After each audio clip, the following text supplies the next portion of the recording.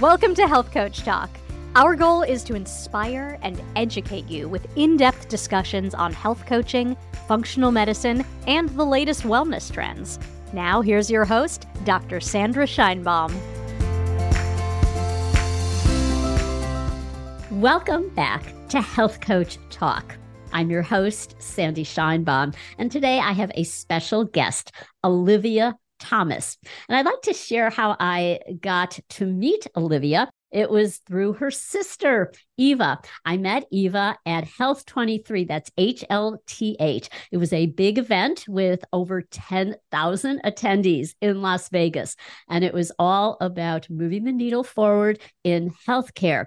So we bonded initially, and I'm going to turn it over to Olivia, who's Eva's sister, and she's going to tell you all about her company, Rewire, and what their mission is. And then we're going to talk about the role of health coaches in culinary medicine. So welcome, Olivia. Thank you so much for having me. This is extremely exciting. So I'm a dietitian by training, and I like to give a background on why I decided dietetics. So we grew up in a single parent household, and my job growing up was cooking. And I learned pretty quickly that I was maybe less interested in culinary excellence and more in providing nourishing food. And so that interest became a hobby that then became my profession. And once I became a dietitian, I started working at Boston Medical Center, where I led a teaching kitchen. And then I became the director of nutrition innovation implementation. And then a couple of years ago, my sister and I started Rewire Health, which is a digital platform for culinary medicine. I love that initiative. So can you explain what is culinary medicine and how does it differ from like lifestyle medicine? Absolutely. So culinary medicine is more of a pedagogy or teaching style. And I like to think about it in comparing to riding a bike. So the way we learn to ride bikes is by going outside, putting our helmet on and trying and doing it and failing and trying again. And the same goes for behavior change, and especially behavior change around nutrition. The way we change our diet is by tasting, touching, trying, really getting to know the foods we want to adopt and change our palates in ways that enhance our health. And that's what culinary medicine does. It gets people with food, trying, tasting, doing, and practicing. So it's a very hands-on approach. Absolutely. Is it like a cooking school where you learn knife skills, for example? You learn how to cook? Yeah, it can look very different depending on your goals and the different settings. So, like I said, I helped run a teaching kitchen where people would come for classes where they would learn hands-on experience around cooking strategies or techniques, but it's all within the perspective of like ease. So we're not trying to train the next chef. It's practical skills to make healthy cooking easier and more doable on busy days. But that's like the traditional modality of culinary medicine. But then as we do in Rewire Health, it's a digital platform. It's something you read and interact with in your own home.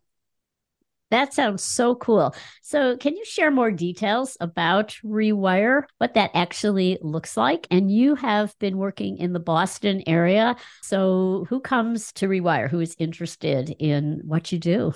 Absolutely. So Rewire Health is a digital platform that kind of scales culinary medicine as well as personalized content. And the personalization is the most important factor. In many years of working with people around food, it became obvious that there are many ways of eating. And my goal isn't to change everyone's diet to be one diet, but rather enhance what they already do and like and love. And that relates to food preferences or cultural food traditions or access and availability. Everyone's different, and highlighting the foods you already like and love is a great place to get started. So Rewire Health provides cooking training and lessons related to the foods you like and have on hand. And so recipe frameworks can be changed based on your preferences.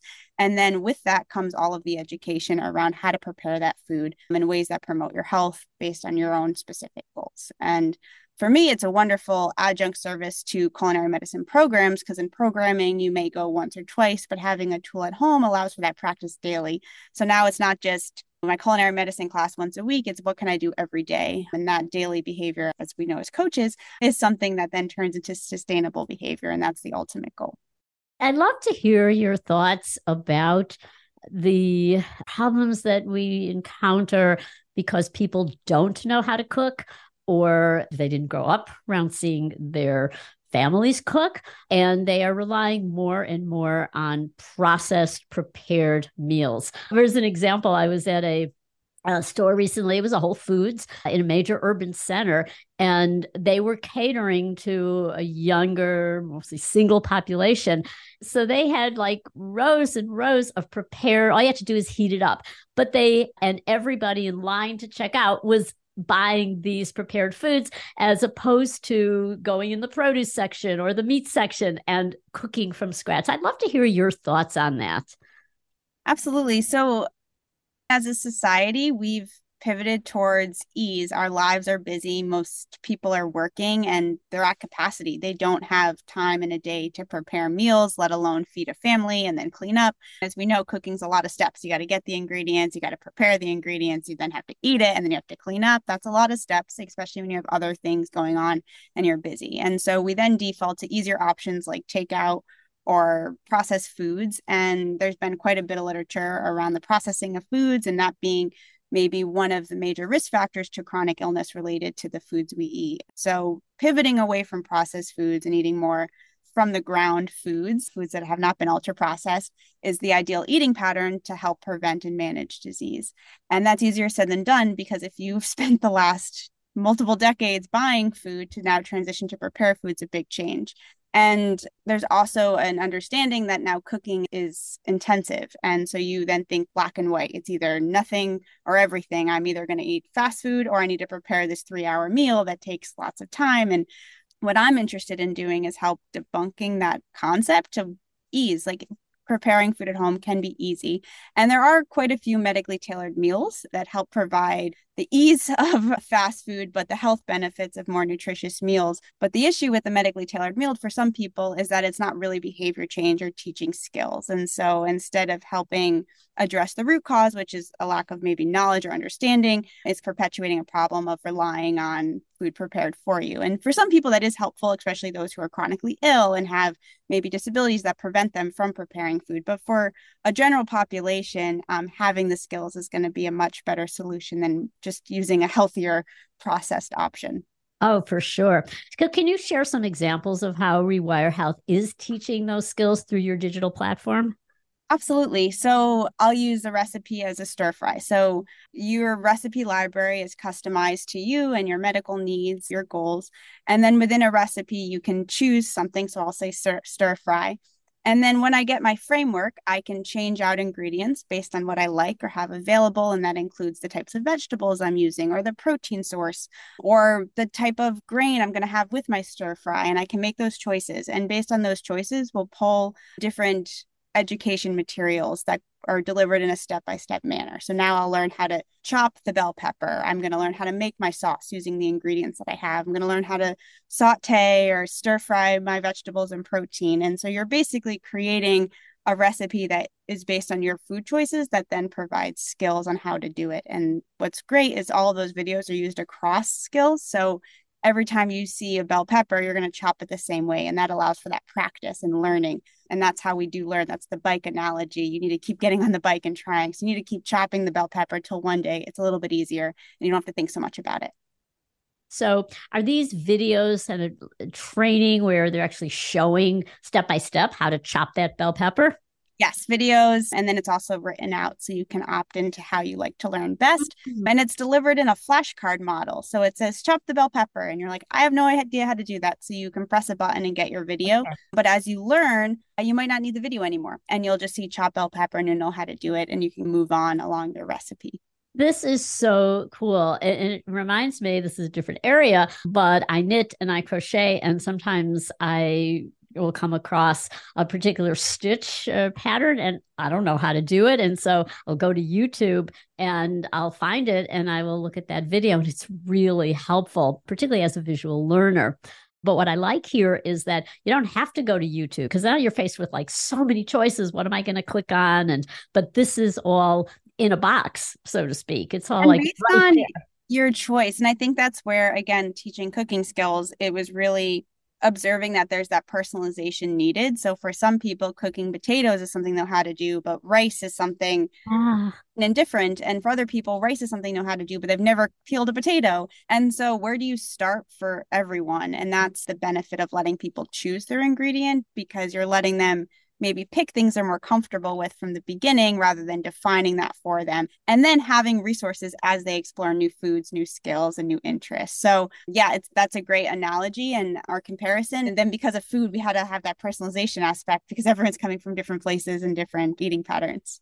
yeah. And so I'm imagining you can personalize, like if someone's gluten-free or dairy-free or has other sensitivities or preferences, that you can filter those ingredients out. Yes, absolutely. What about shopping lists? Because often that's an area too where people don't know or they're not familiar with certain ingredients.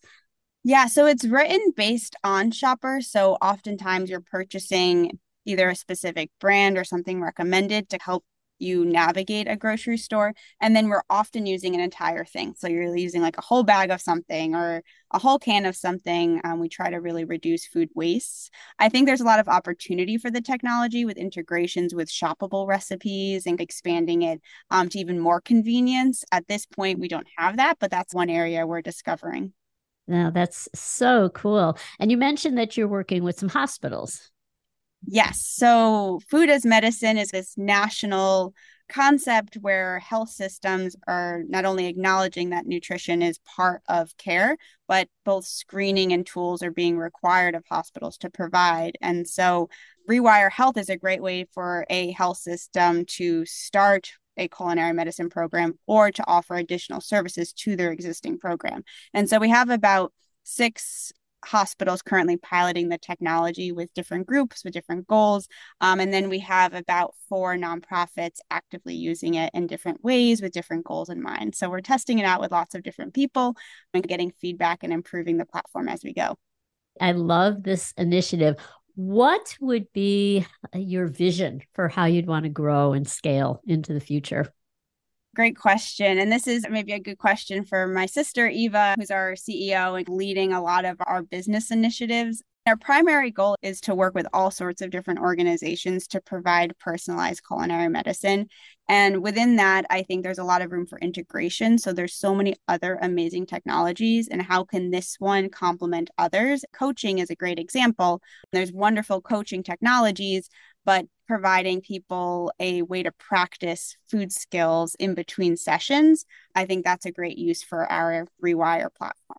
When I talked to Eva and then we talked as well, I could see health coaches being just a natural fit because they are inspiring people to get into their kitchen, to learn to cook, to overcome the obstacles to preparing food at home, to having that aha moment where they see, yes, I can do this. It's not complicated. It's something that'll even be less time consuming. The time it would, or perhaps take me to go buy something prepared, I can put it together myself. So what do you see? What could it look like for health coaches to be using this platform or getting into culinary medicine? Yeah, great question. I really see it with goal setting, and we built the technology with that in mind of creating SMART goals. And so having different frameworks where you can change out ingredients allows for people to try new things. For example, most frameworks have a plant-based and animal-based protein option. And so maybe for one client, it is next week, can you swap out a animal protein for a plant protein once? And we know that with coaching and goal setting that it needs to be achievable. And maybe for someone that is one swap 1 week or trying one new vegetable they've never tried before. Or for our recipe library, it goes from assembly of food. So like using prepared foods that you can assemble into a meal to scratch cooking. And so maybe a goal is trying one recipe that uses a new skill than you've tried before. So moving from like a canned soup to like maybe preparing a one pot soup.